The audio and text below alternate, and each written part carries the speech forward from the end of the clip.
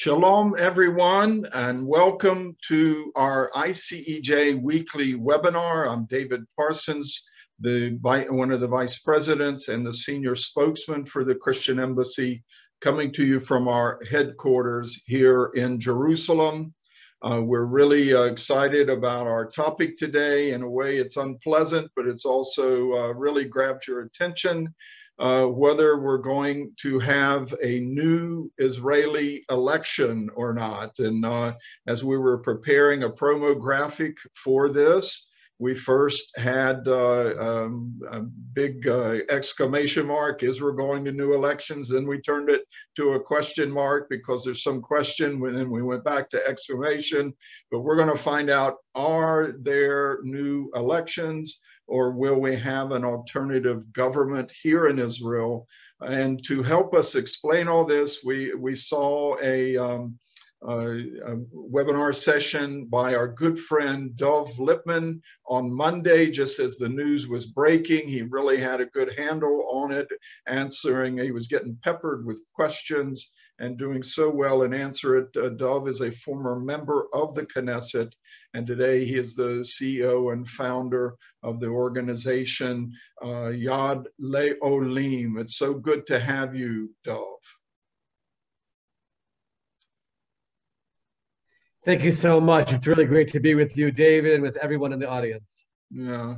Look, we remember you fondly from the days you were in the Knesset and part of the Knesset Christian Allies Caucus, and we really had some really good times engaging with you then, and watching you over the last couple of years. This Yad Le'olim, it means a hand to new immigrants, and especially what you've done over the last 2 years to help all of us understand the COVID regulations, how to get in and out of the country.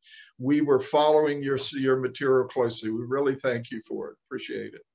Thank you so much. It's really been a remarkable blessing to be able to be a resource for literally tens of thousands of people all around the world, and especially when it comes to helping people get into the Holy Land. What better mission can there be? So, and now we're certainly in a mode in Yad Le'olim once they arrive here. Making sure that they have a good acclimation and succeed here. And I view it as playing my role in the fulfillment of biblical prophecy. It can't get better than that. Amen. We just helped 160 Ethiopian Jews with a flight on Tuesday this week. Some of them, these families have been separated for 20 years or more. It was just so powerful, the emotions, people overwhelmed, greeting each other. But this is holy work, Dov, and so glad to see you involved in it. Look, we've got the political turmoil and limbo of recent years is still continuing. We've had a government here for about a year, but it is voluntarily collapsing or dissolving itself, or is seeking to. And we're going to try and understand this. This news broke on Monday. Dov had special credentials as someone coming from abroad, an Olim, an immigrant who understands maybe some of the Western audience a little better, and but also an Israeli and member of the Knesset itself. He knows it from the inside. So I think he's a good voice and a good person to help us understand and analyze what's going on, because it's complicated. And Dov, if you allow me, I'll start out with a screen program, a PowerPoint real quick that I prepared for this.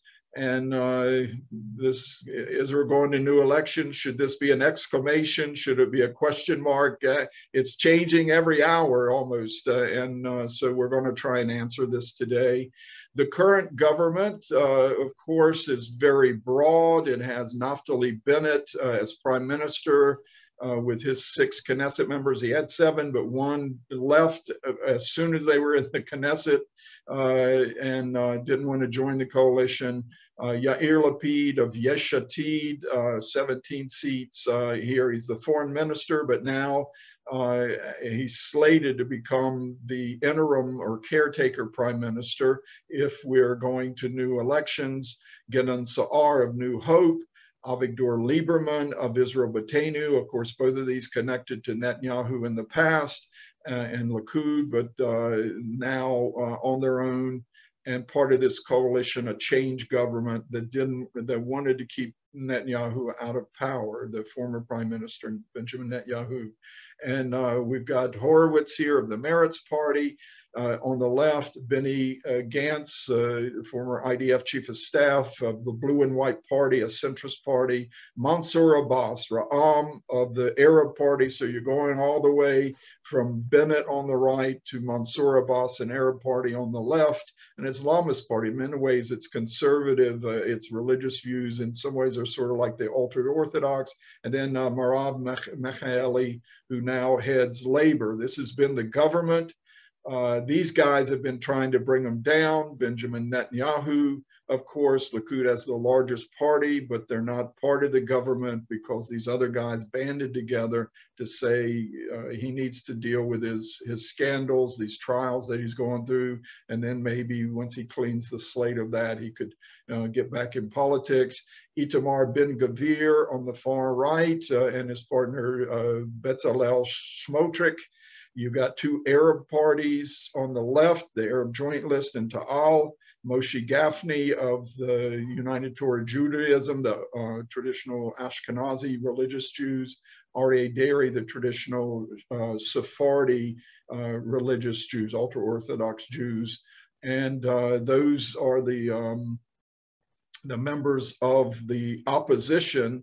The problem is they haven't been able to unite enough, even though it's about a 60-60 split right now. They haven't been able to unite enough about bringing down the Bennett-Lapid government, because these Arab parties don't want Netanyahu back in power. So they'll try and keep the government afloat from the outside if it looks like it's going to fall. And that's Dov, I think, will help us understand that dynamic. And we'll come back to this PowerPoint in a little bit. But Dov, I'm going to hand it over to you, and you give us, your narrative and snapshot of where we are right now. Absolutely. Thank you so much. And that was a really good presentation to set the table for some of the words that I want to share. The first thing we have to remember, as you saw from David's presentation, is that Israel is a parliamentary system.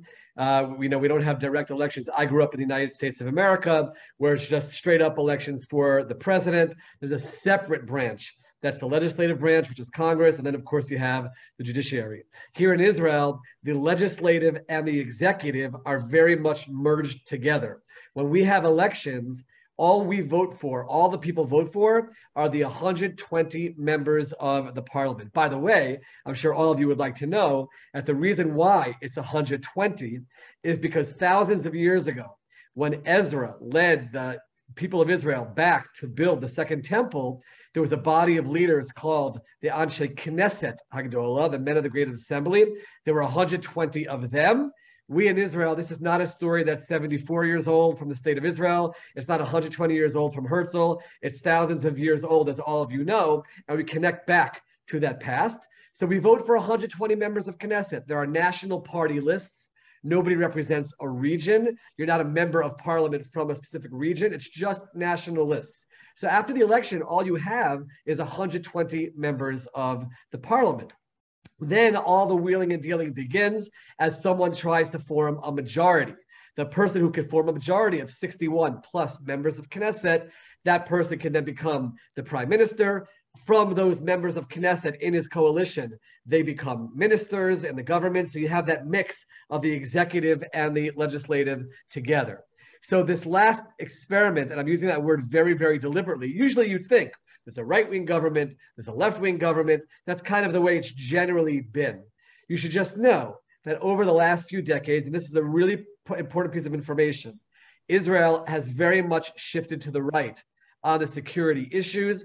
That is the result of failed attempts to come to some kind of an agreement with the Palestinian leadership that starts with the Oslo Accords in the 90s, Camp David in 2000, the disengagement from Gaza in 2005, an offer that was made in 2008. And there's a feeling in Israel that we are willing to give land, if necessary, for the sake of peace to the Palestinian side, but they're not only refusing the offers, it's actually leading to more terror and less security. So Israel has shifted. If you would check the parliament right now, I think you have close to 80 seats of people who say we are in the right camp on security issues. The challenge has been that there are many in the right-wing camp who do not support Netanyahu to continue as prime minister. They will say he has been a great leader, he has done wonderful things for Israel, but it's time for him to move on. Some will focus on the charges, the indictment against him, which is in court now, and they say we can't have a sitting prime minister who's under indictment. So there are various reasons why people don't want him there, but as a result, Netanyahu, despite Israel's right wing being way over the 61, he has not been able to get to the 61, and he was not able to form a government, which led us to all of the election cycles that we had.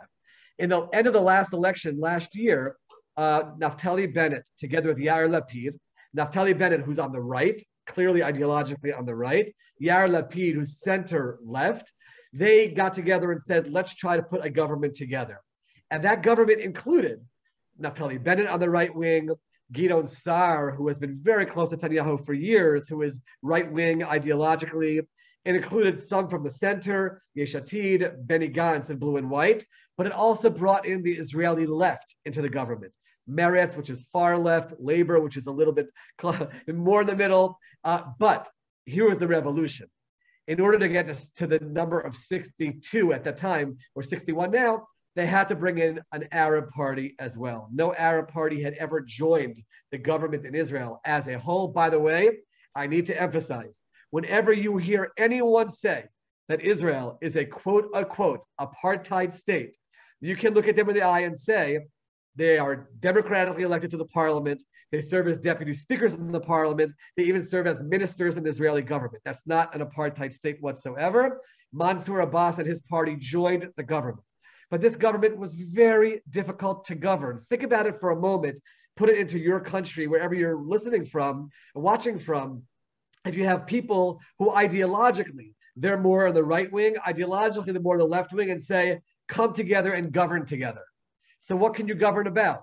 You can govern about transportation issues, maybe, somehow agree on some economic issues, but there's no possible way on the broader issues of Israel that Israel faces daily, a country surrounded by countries and enemies who want to destroy it. With God's help, we fight off those enemies. But an Israeli-Palestinian conflict, which is talking about, do you give land in Israel to some other entity? Do you not give land in Israel? Do you divide Jerusalem? Do you not divide Jerusalem? How do you deal with Hamas when they fire missiles into Israel? How do you deal with Palestinian terrorists that come into Israel? These are issues that are not existential threats. They're real, they're daily, and that without a doubt creates tension within a party, within a government, that's bringing together all of the different parties. They tried very hard over the course of the year to navigate that. And let me tell you where it all came to a head. And all of you who are certainly people who know the Bible, are familiar with the Bible, you'll appreciate the issue that the Jewish state was dealing with. In 1967, Israel was blessed with this miraculous victory in the Six-Day War. All of a sudden, Jerusalem is united. We have control over Judea and Samaria, which the world calls the West Bank. We have control over Gaza. And Israel never officially annexed Judea and Samaria. Remember, Judea and Samaria, which is the heart of the biblical, there's the heartland of biblical Israel. They never annexed it. But over the years since 1967, hundreds of thousands of Jews have started to live there. That's what the world calls the settlements. And that's what the world refers to, excuse me for saying it, but when they call occupation, that's what they're talking about. Hundreds of thousands of people who live in areas that look just like regular neighborhoods and cities, they're living there.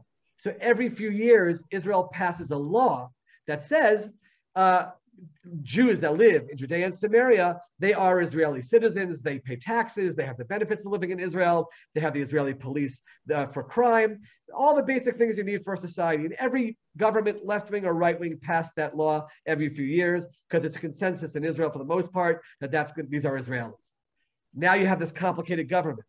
And what happened was the government could not have a majority to pass this law, there were two Arab members of the government, one from the Ram party, one from the Meretz party, who voted against this law. And that basically said this government cannot continue at this point. Even the ones who wanted to keep it together said, we can't. This is a basic law. This is not changing the status quo. This is a basic law that Israel always passes. One member of Knesset from the coalition yelled out, the experiment has failed. If Arab Israel is not able to vote with us on a basic law, these two Arab MKs, then we can't, other Arab MKs voted for it. We can't do anything at that point. We can't govern the country. That led the Prime Minister of Israel this past Monday, Naftali Bennett, to say, we are going to dissolve the Knesset. What does that mean, dissolve the Knesset? It sounds like a foreign terminology. I can tell all of you, I remember the feeling sitting in my seat in 2015 inside the chambers of the Israeli Knesset. A vote is brought to the floor saying we propose to disperse the Knesset and go to elections, and your screen is in front of you, and one of the options is in favor, and with trepidation, you take your finger and you press in favor, basically saying this Knesset no longer exists. I don't know if I'll have a job in the Knesset after the next election, and sure enough, in my case, that is actually what happened. But the government could not function any longer. Naftali Bennett and Yair Lapid agreed together. Yair Lapid was the other party that kind of came together with Bennett to make this happen. He was the foreign minister and the alternate prime minister. In their coalition agreement, they said, if we go to an election, Yair Lapid takes over as prime minister. Naftali Bennett announced he wants to bring this law to the Knesset floor, and Yair Lapid will take over as prime minister in the interim until a new government is formed. So where are we right now as we speak, David? Let me just tell you where we are. On Wednesday, the first vote to disperse the Knesset passed by unanimously. Everyone voted in favor. But anybody who knows government, anybody who knows legislative work, nothing happens instantaneously. Now the law has to go to a committee where some issues will be discussed. They have to agree on a date for the next election. They have to agree on what legislation will they allow to pass during the interim period of time while we're in an election cycle. And then at some point early next week, the law should come back to the Knesset floor for another reading, go back to the committee, and then back for a last two readings. In the interim, though, and this is the last point that I'll make, there are some who are saying, let's not go to a new election. Let's try within the construct of the 120 members of parliament we have now to put together a majority that would support Netanyahu. Maybe some people who didn't support him in the past will say, well, we're going to an election. I might lose my seat. My party might not get into the Knesset to begin with. Maybe we should explore joining together with him. So there are attempts that are being made to do so. So there are a few days for that to happen. At the moment, as we speak, there has been no breakthrough on that front. Again, anything can change at any moment. So as I'm looking at you right now, it does seem that by some point, beginning to middle of next week, the Knesset will get through all of the votes and will disperse. And that will set us on an election campaign, which has to be at least 90 days. But we'll talk about that more as we move forward. Thank you. Thank you. We have this situation where right now Netanyahu is trying, he has 55 seats, 55 votes. He needs 61 in order to approve a no confidence motion that is constructive. In other words, he proposes himself as a new prime minister and a new government, a new cabinet, and if he can get 61 of the current MKs in the current Knesset to approve it, then we won't go to a new elections. And if the public right now, this would be the fifth election in around 3 years, right? 3.5 years. Yes, so the public doesn't want elections. All these politicians know it. And so there is some reason for some of them to sort of jump from the current coalition on the right and join Bibi in a government. But he has 55. He won't get those Arab parties in the opposition. He needs 6 members of the current coalition. And I understand Ayelet Shaked is sort of thinking about this, but she's a minister. She'd have to resign, right? And then wait 48 hours till she's a Knesset member again, and then she could vote. But Bibi would still need 5 more MKs from the current anti-Netanyahu coalition. So do you think that's going to happen? What's the chances of that happening? Well, just to even strengthen your question for a moment, the 2 right-wing parties that joined this government, Yamina and New Hope, at the moment, and we'll talk about the polls a little bit later, but at the moment, the polls are showing that they are teetering around the election threshold. Let me explain what that means. In order to get into the Knesset, you have to win 3.25% of the vote. That's about 4 seats to get in. So you can run in an election, you can do all the hard work, you can get 100,000 votes, but that falls short of the around 160,000 you need to get into the Knesset. Your votes disappear. They're dispersed amongst other parties equally. You lose those votes, you do not get into the Knesset. So there are definitely members of Yamina and New Hope who ideologically anyway, they're in the right wing. Their only issue was Netanyahu that may be saying to themselves, I don't want to give up my political future. I want to be involved in a right-wing government. Perhaps I should explore supporting a Netanyahu-led government. So those discussions are taking place. I again want to emphasize, from what I understand, and I was at the Knesset today as well, there's no breakthrough of any kind on that front, but it's something to definitely keep our eyes on in the coming days. That's one of the reasons why the government cannot collapse instantaneously, is because the lawmakers who created these laws wanted to give people time to think about it, feel it, what are the ramifications, and give them the opportunity to truly decide this is the direction we want to go in. So Monday, this coming Monday, will be the earliest the current government, the current Knesset can dissolve, correct? But it could be towards even the end of next week before this finishes playing out, whether we're going to new elections or we're going to have a new government led by Netanyahu on the right. It'll take 3 or 4 days next week, perhaps, to play out, correct? That is correct. Next week will be the defining week. There's a lot of behind the scenes work that's happening in the committees, which I don't want to totally get into, but there are certain things that can be done to delay it a little bit more. But by sometime next week, we will certainly have that final determination one way or another. And either way, Israel will have a new prime minister, because it'll either be Netanyahu, who managed to bring together 61 behind him in the current Knesset, or we're going to an election, and then by the agreement between Naftali Bennett and Yair Lapid would be sworn in as Israel's 14th prime minister. So one way or another, we will have that shift from Naftali Bennett at some point next week. And it's important to remember he would actually be in power as the prime minister of a caretaker government through the elections, and even until a new government is sworn in, all the way, it could be January, February. Which, by the way, is a really significant piece of information here that everyone should understand.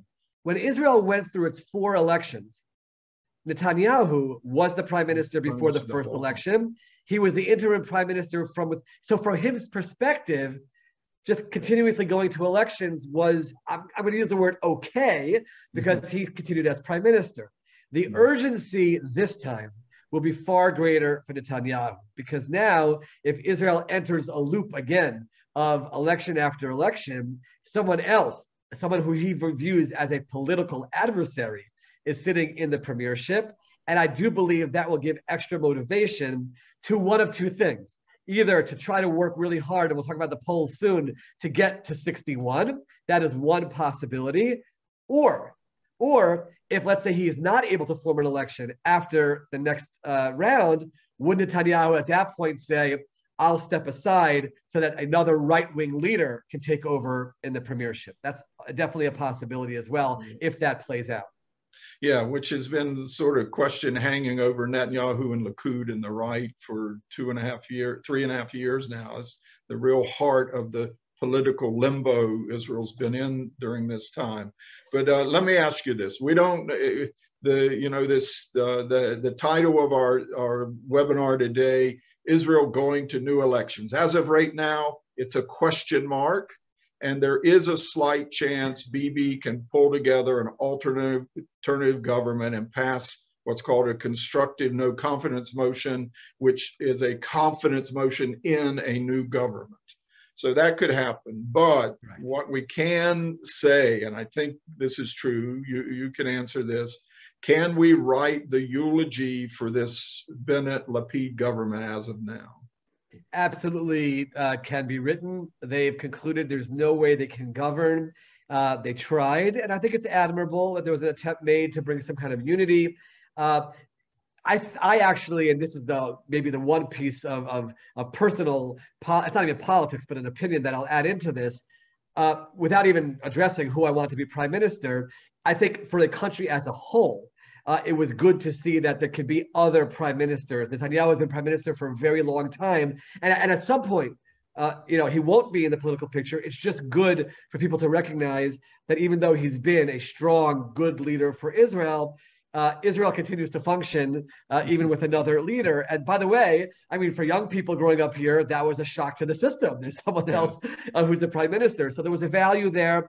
I think there was a value in trying to bring different factions in Israel together, trying to welcome Arab Israelis into the government. These are all very, very valuable efforts. Again, it failed at this point in time. So yes, definitively this effort to have this mix of right-wing, left-wing, Arab all together, it is now coming to an end, that's for sure.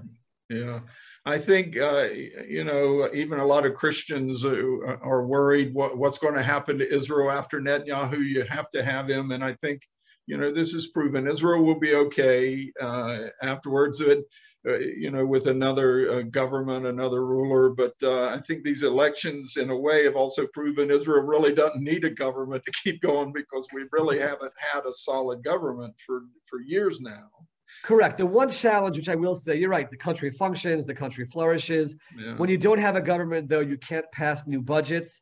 And there are always new needs that come up, new programs. There were programs for special needs children that were on hold for a long time. There were welfare budgets that were on hold for a long time. Those are the things that are really difficult when you're not having a new government. And also, any interim government can't move the country in any real particular direction. It's really just a caretaker at that point in time. So there is definitely something which is lost. But one of the things that I learned as a member of the parliament, the Knesset, and obviously I believed in God beforehand, but when you are behind the scenes and you see regular human beings with human frailties that are trying to run a very complex, complicated country, you realize that when it's all said and done, God is behind Israel's unbelievable success, and certainly fully believe that God will always be behind Israel's success. So care, concern, I'd like Israel to be in a certain direction. That I definitely accept. But fear of some kind of an overall catastrophe based on election results this way or another,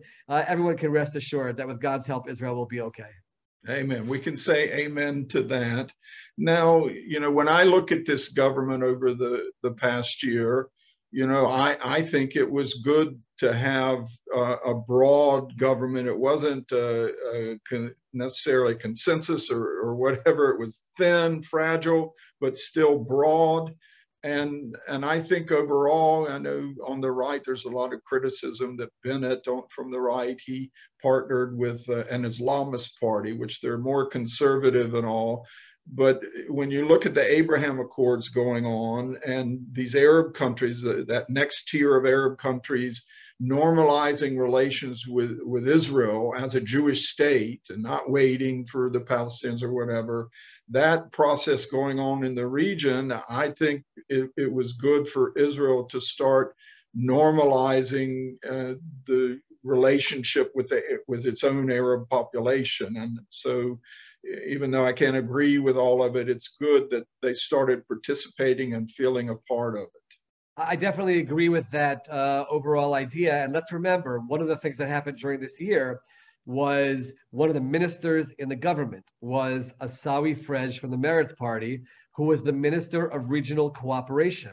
So think about that for a moment. You're an Arab leader in the United Arab Emirates or in Bahrain or in Morocco, and the Minister of Regional Cooperation for the Jewish state is an Arab Israeli. And that's really, really powerful statement in terms of re-emphasizing what I said before about Israel being a country that does give rights to all of its citizens, regardless of their faith or background. Yes, there's a complex conflict with the Palestinian side, but within Israel itself, that's such an important statement to be made. And I do agree that it was an important step that was taken. It'll be interesting to see how it plays out. I want to make one other point, which is there's pretty strong evidence that Netanyahu himself was also in negotiations with this party about the possibility of them joining a government led by him. So a lot of what you hear and read is political rhetoric, which both sides will throw at each other. That's politics. We all know that from whatever country we live in. But in reality, I think all sides recognize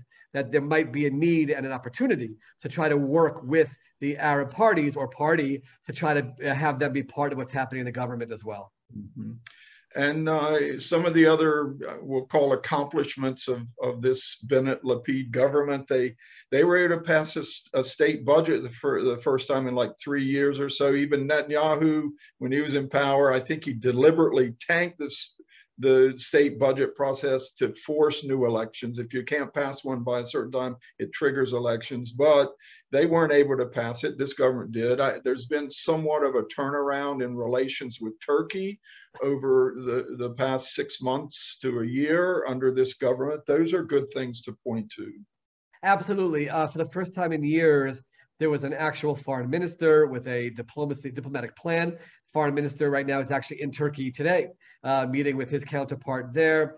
Definitely was progress on those issues. It wasn't. You'll hear the opposition saying this was a catastrophic government, but that, whichever sides of the opposition will always say that. There definitely were accomplishments. There definitely was positive movement. But at the end of the day, the burning issues on the table in Israel are such that you can't remove ideology from the table. And at a certain point, those issues that are daily issues here are going to come to a head. And that's what happened here. Yeah, some of the foreign affairs accomplishments, I think you also have to give some credit to President Isaac Herzog, who normally, you want the president to be a little limited, don't get too political, whatever, but he's really done some good things to keep the momentum of the Abraham Accords going. He was the first one to go and visit Turkey and start turning that relationship around. So it's been a good partnership between him and the Bennett-Lapid team, coalition. Absolutely. He was really the right person at this time. I was in Knesset together with him. He's from the Labor Party, which is certainly seen as being more to the left, but very well liked, very well balanced, very much in the middle. And that's why he received so much support. The president is elected from the Knesset, not from the citizens of the country, and he won by a large margin. And the role of the president in Israel is very much devoid of actual power in terms of what they can accomplish in the country, but in terms of representing the country, especially abroad, and trying to be a unifying force inside the country, he's done a really good job. It was a really good balance, as you said, of this kind of government together with that kind of a president. Mm-hmm. And just a final thought on Bennett-Lapid government, that it was fragile, really broad, but really thin. And but for it to have lasted a year is quite amazing. It's almost a miracle, I would say. I would agree with that terminology. Many people thought it would last just a few weeks. They were talking about a few months. And then at a certain point, I think people started saying, wait a minute, maybe this could actually last longer than that. But then it came to some of those issues that created the tension points, and that's where they weren't able to hold it together. Everyone has to remember the Prime Minister of Israel, aside from the responsibility of all the weight of all the decisions they have to make on a daily basis, many of them decisions that we don't even know about as they're happening to protect Israel, at the same time, they have to be within the halls of the Knesset, keeping their coalition together. So it's a really delicate and difficult balancing act, and I do believe it's quite impressive that it managed to go as long as it did.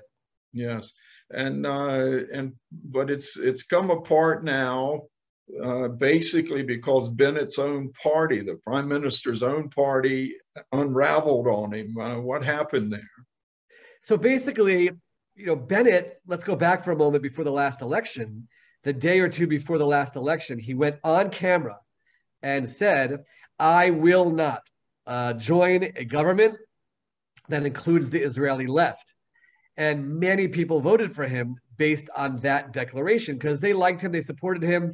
He used to be the head of the Judea and Samaria Council, always represented Israel's right. Yamina, the name of his party, means rightward, going towards the right. So they saw him as that kind of a leader, and they believed it. And then the fact that he formed a government with the Israeli left, for those voters and the members of his party in the Knesset, they viewed that as an about face, which was not, every politician to a certain degree, they can't keep all of their promises. It's just the nature of politics. You have to compromise, otherwise you can't govern. I think people understand that. But when it's such a primary campaign promise so close to the election, and then that's changed, he lost a lot of support from that. And the members of his own party struggled with it. They were willing to go along with it in the very beginning. Let's try to make it work. They called it a civilian-based government. We'll deal with, like I said before, transportation issues, economic issues, welfare issues. We'll stay away from security. We'll stay away from the things that definitely pull us apart as right and left. But as time went along, and actually one member of his party defected right in the very beginning, Amichai Shikli, he went and joined the opposition, which made it a 61-59 government. David, imagine being prime minister and you have a 61 seat, one seat majority. Any member of Knesset could come to you and say, if you don't give me what I want, joining the opposition and voting no confidence in the government. So it's a very, very difficult, delicate position to be in. And little by little, the members of his party said, we're not just governing in the center on economic issues and the like and infrastructure. We're giving in to the Arab Party's demands for all kinds of funding for things that we don't think funding should be going to. We feel like we can't even pass the Judea and Samaria law, which is just a basic law that Israel has passed in every single government. How can we, as people who are ideologically right-wing, continue to sit in a government if we have to literally just ignore all of our ideology along the way? And so, yes, the final collapse did happen via Bennett's government, Bennett's party, when another member of Knesset, Idit Silman, she said she's leaving. That made it 60-60. And then the last member, who's very close to Naftali Bennett for years, has been with him, Nir Orbach. He said, once the Judea and Samaria law fell, I can't be part of this. And that eventually makes it 59-61. And at that point, Bennett realized, yes, his own party is not able to stick with it. Let me do the gracious thing and not try to fight this, but actually go along with it and initiate the dispersal of the Knesset. Yeah. Now, one of the reasons we're still in this political limbo, and I think it's one of the reasons that the Bennett-Lapid government was able to last a year, is that there's really been no movement one way or the other, not a whole lot of movement or disposition of Netanyahu's trials. It does seem like his lawyers have done a good job. The one state witness in the most important case really threw some doubt on the state's evidence. But if that had moved one way or another, that would really affect the political landscape. And do you see any movement in the next few months on that? Well, first of all, it's a really astute point that you're making. And there's no doubt if, let's say, things were looking like it's heading towards a conviction, there might be a lot of pressure in Likud even today. Step down, let somebody else like a Nir Barakat, who is the former mayor of Jerusalem, take over Likud. At that point, we will have 61 because these other parties will join us. There will be that kind of pressure. But the opposite has happened. I'm not saying the trial won't move forward, and I'm not saying it won't go towards a conviction. I have absolutely no idea. But there's been a lot of chipping away at the prosecution's case, definitely weakening it, perhaps reducing it to a lower charge in the end. We just don't know where it'll go. The legal process in Israel is very, very long. This court case is not anywhere near its end. And therefore, there's definitely a feeling on the right and the supporters of Netanyahu of empowerment, of a certain energy that says, it's all crumbling. They're all out to get him. Let's bring out the vote and get him to the point where he has the 61 that he needs. There definitely is that sentiment out there. On the flip side, I will mention, there is an effort being made now in the Knesset, and now we're getting into some of the complexities, to try to rush the passage of a law before the next election, before the Knesset disperses, a law that would say that someone who is under indictment cannot put together a government and become prime minister. That's an effort that's being made right now via the Law and Constitution Committee. It does seem like there will be a majority with the help of the Arab Party in the opposition to get that law passed. But everyone should know, even if you do hear in the headlines that they succeeded, and the chance of them doing it is not high because the timeline is not simple to pass a law like that. But even if they do, let's fast forward for a moment to the end of this election cycle. If there are 61 MKs supporting Netanyahu for prime minister, they can actually convene the Knesset, change the law again, say that you can form a government under indictment, and then Netanyahu can be handed the baton to try to form a government at that point. So it's almost a symbolic gesture at this point because it can be undone, even if they do somehow pass it before this Knesset disperses. This is turning to the Roman Senate, making the rules as they go along. That's right. And by the way, you should know, Prime Minister Bennett, who has been obviously against Netanyahu, he has come out and said he's against the passage of this law because he feels you can't change the rules of the game as you're going into the game. So yeah. Okay, it looks. Let me just tell everyone who's listening, if you're on Zoom and you have some questions, please put them in the Q&A part there or in the chat, and we'll find them. But I got a few more myself here, Dov. This is a great conversation we're having with you. So it looks very, it's very slim chances that we'll have an alternative government with this Knesset under Netanyahu. It's a possibility. We'll find out next week. But the greater odds right now are we're going to new elections. Right now, everyone says that it'll probably be in early November. But what will those elections be about? What's going to shift? Who's benefiting here? So, certainly there's a lot of business right now for the pollsters in Israel. And, the day that this was announced, they all went and did polls. And all of the polls show one trend. They show that whereas Netanyahu emerged from the last election, at that point with just 52 basically supporting him, there have been some defectors since then. At this point, the polls are showing he's around 59 seats of support. That is because many people in the right wing or people who maybe voted for Bennett or Gideon Sa'ar that are right-wingers who joined this government, they're very upset with what happened with this government and the effort of working with the Israeli left. They feel that there's been an empowerment of a more radical element in the Israeli Arab society. For the first time in years, we saw Israeli Arabs waving Palestinian flags in Israeli universities. That's something which is scary. Israel has always dealt with its enemies surrounding us, whether they be the Arab countries or whether they be the Palestinian entities.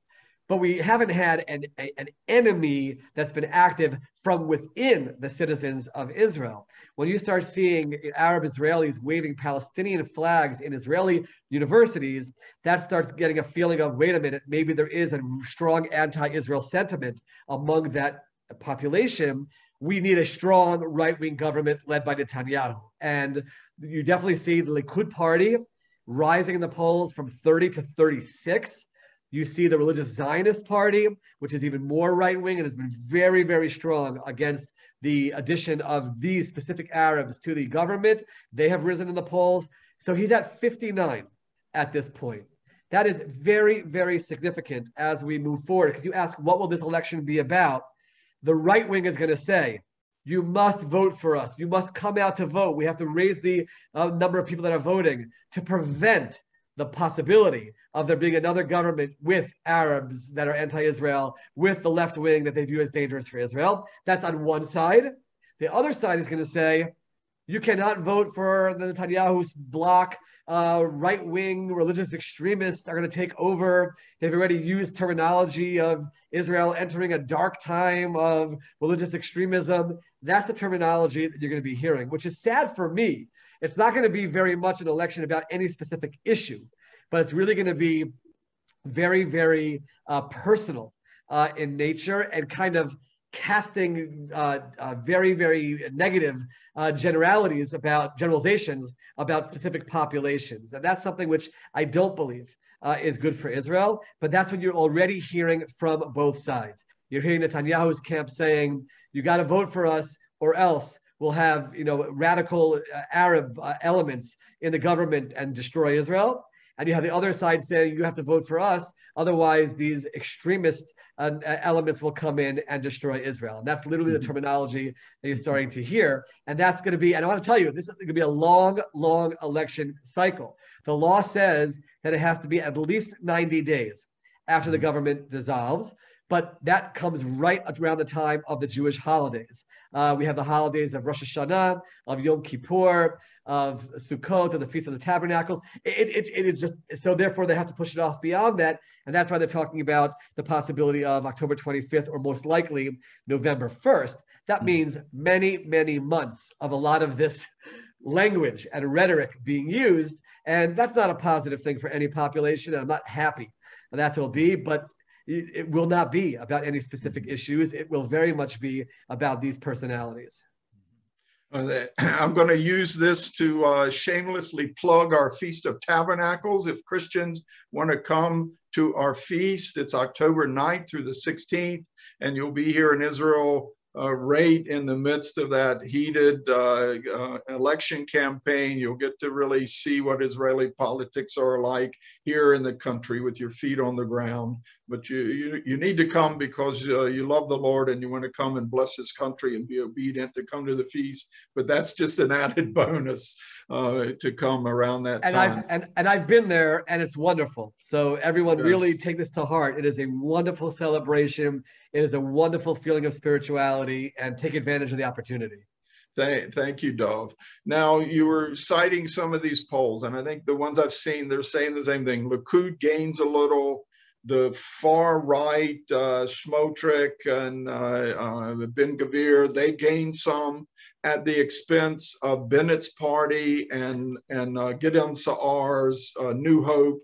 They're on the brink of maybe disappearing or whatever. So those votes are going over. But it seems to me a lot of those are like either Israeli residents of the territories, Judea and Samaria, what we call settlers, or they're pro-settlement movement, that a lot of these people ought to be upset with Netanyahu and these far-right parties for playing politics with this law about Judea, Samaria, not extending this provision that says all the Israeli settlers are Israeli citizens, and it's like a repeated annexation in personam. You annex the people, but not the land. And that should be an important issue, but they're going to ignore that? Well, they're not going to ignore it. They might ask the question, but the answer they'll get is, we had to vote against that law, even though we believe in it, in order to topple this government, which is doing more damage in their eyes to the settlement enterprise and to Judea and Samaria. We can argue, yes, no, that's not, for our purposes, but I do believe that the opposition succeeded in getting their message across, that the dangers of this government from their eyes, and people who are right-wing ideologically understand why they have to play that game, as long as right now they rectify it, which they presumably will. So it's not a strong enough question to have them stick with their parties who they feel went the wrong direction over here. Okay. Now, I think our final question, we've really worked you hard here. My final question, we'll see what else is here. How does Israel get out of this 3.5 years of political limbo? They've changed, the no confidence laws. It's harder to defeat or bring down a government through a no confidence. You have to have a 61 majority for an alternative government, or the dissolving the Knesset bill, which is another traditional way of ending a government. It can only be brought up every 6 months. So there's been efforts to try and keep governments in place and raising thresholds to get into the Knesset and all. So these efforts are gone, but they haven't solved it yet. What do we need? Well, if I could wave my magic wand, I would absolutely change the political system in Israel and change it to something which is more what I grew up with in the United States, with all of its flaws, but separation of powers, checks and balances. It's just a whole different system. The system kind of yields itself to some of these challenges. But in the interim, because they're not changing the system, there's only two possibilities that I see in terms of ending the cycle. One is Netanyahu does get the 61, and you have a right-wing government with absolute the 61. They all rally around him. It's absolutely not an impossibility. The polls are showing it's so close. You could have one of the ultra-Orthodox parties like Shas get one more seat by bringing out more people to vote. Likud could get more people to vote. That's one absolute possibility. The other possibility is what I said before, is that Netanyahu does not succeed in bringing the 61. The other side will not succeed either. They're not anywhere close to the 61 unless you try this experiment again of putting together all, which I don't think will happen. At that point, the Likud party might do some soul searching and say, we've tried, it hasn't worked. Netanyahu, you've done so much for Israel. Let's make sure we get a right-wing government in for Israel's future.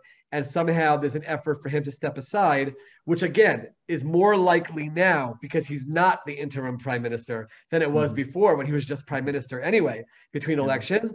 And then at that point, Likud does another election for chairman, someone else wins. All of those right-wing votes that I talked about before, who are only going with the center-left because they don't want Netanyahu, they would join, and then you'd have another solid right-wing government come together. So those are the two ways that I could see us breaking through this logjam of election after election. And we'll have to see how it plays out. And also remember, over the course of a 4-month election cycle, so much can happen. And the polls that we see today aren't the polls that we're going to see in a month and in 2 months and in 3 months. So everyone has to keep that in mind as well. I'm actually going to be giving regular updates on the Yad L'Olim Facebook page from inside the Knesset. If people are interested in this, they want to hear what's happening, they can definitely go and see that, and it'll be available on yadlolim.org as well. And I'd certainly be more than happy to come back on and give another discussion at some point with you and your audience so people can be more educated, understand exactly what's happening.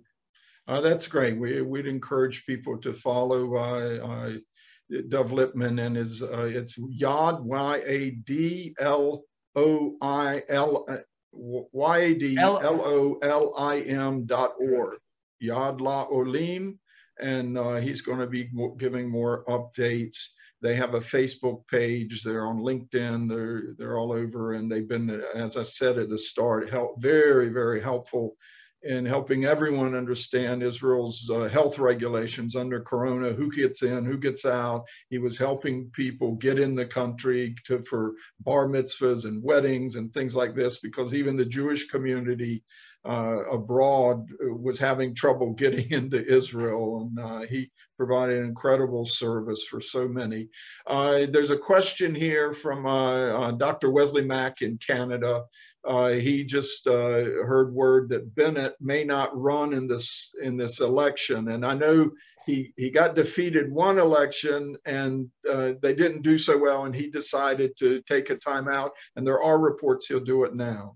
Yeah, the prime minister's close friends are all saying that it does not seem like he will run because the polls are showing his party has lost its support. The right-wing supporters have gone to other parties, and all he really has is some kind of center-left few 4 mandates or so, and then he might just say, I'm stepping away gracefully instead of going through a difficult election campaign and not crossing that 3.25% threshold. That is where he seems to be heading, as we speak right now. Again, things can change, but that is the understanding that we hear from his close friends. He's a really good guy, army hero in Israel, high-tech entrepreneur, has a lot to offer society. And, as I have learned, one can make a significant contribution to the people and the land, even from outside the world of politics. So hopefully he'll continue to do so, even if he makes that decision. Yeah, no, I look, I've been here 25 years, been following closely full-time Israeli politics and everything for over 30 years. And, I think Bennett and Lapid and Gideon Sa'ar and some of these other guys, they represent a new generation of leaders that they're willing to make personal compromises for the good and the well-being of the whole country as they see it. And I see that as something good for the future of Israel. I think that new generation of leaders, once Netanyahu's time is truly up, and we don't know when that'll be, Israel's going to be fine. And these guys, he's made some real compromises, and it's cost him, but he got wealthy on high tech, and he doesn't need the money, and he doesn't need the hassle. But he did it anyway for service and national responsibility. Absolutely, absolutely. Okay, we want to thank former Knesset member Dov Lipman. He's now founder and CEO of Yad Le'Olim, for giving us all these insights and analysis and just helping us understand whether Israel is going to new elections. As of now, it's still a question mark, but by Monday, it should straighten up into an exclamation. Yes, it's going to new elections, but we'll see then. Everyone's stay tuned. We haven't really set yet what we'll do next week on next week's weekly webinar next Thursday, 4 p.m. But stay tuned. We may revisit this issue, or we'll have some other very relevant current topic. And make sure also to join us next Wednesday for the global prayer gathering. We're going to have an excellent time. We've got some good guests on there and worship leader. And thanks again, Dov, for your time and just sharing all your insights. My pleasure. Thank you so much for having me, and blessings to all of you. All right. God bless. God bless.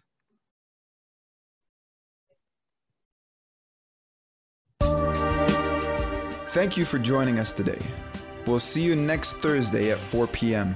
Be sure to subscribe and follow us on our social media pages for more exclusive ICEJ content.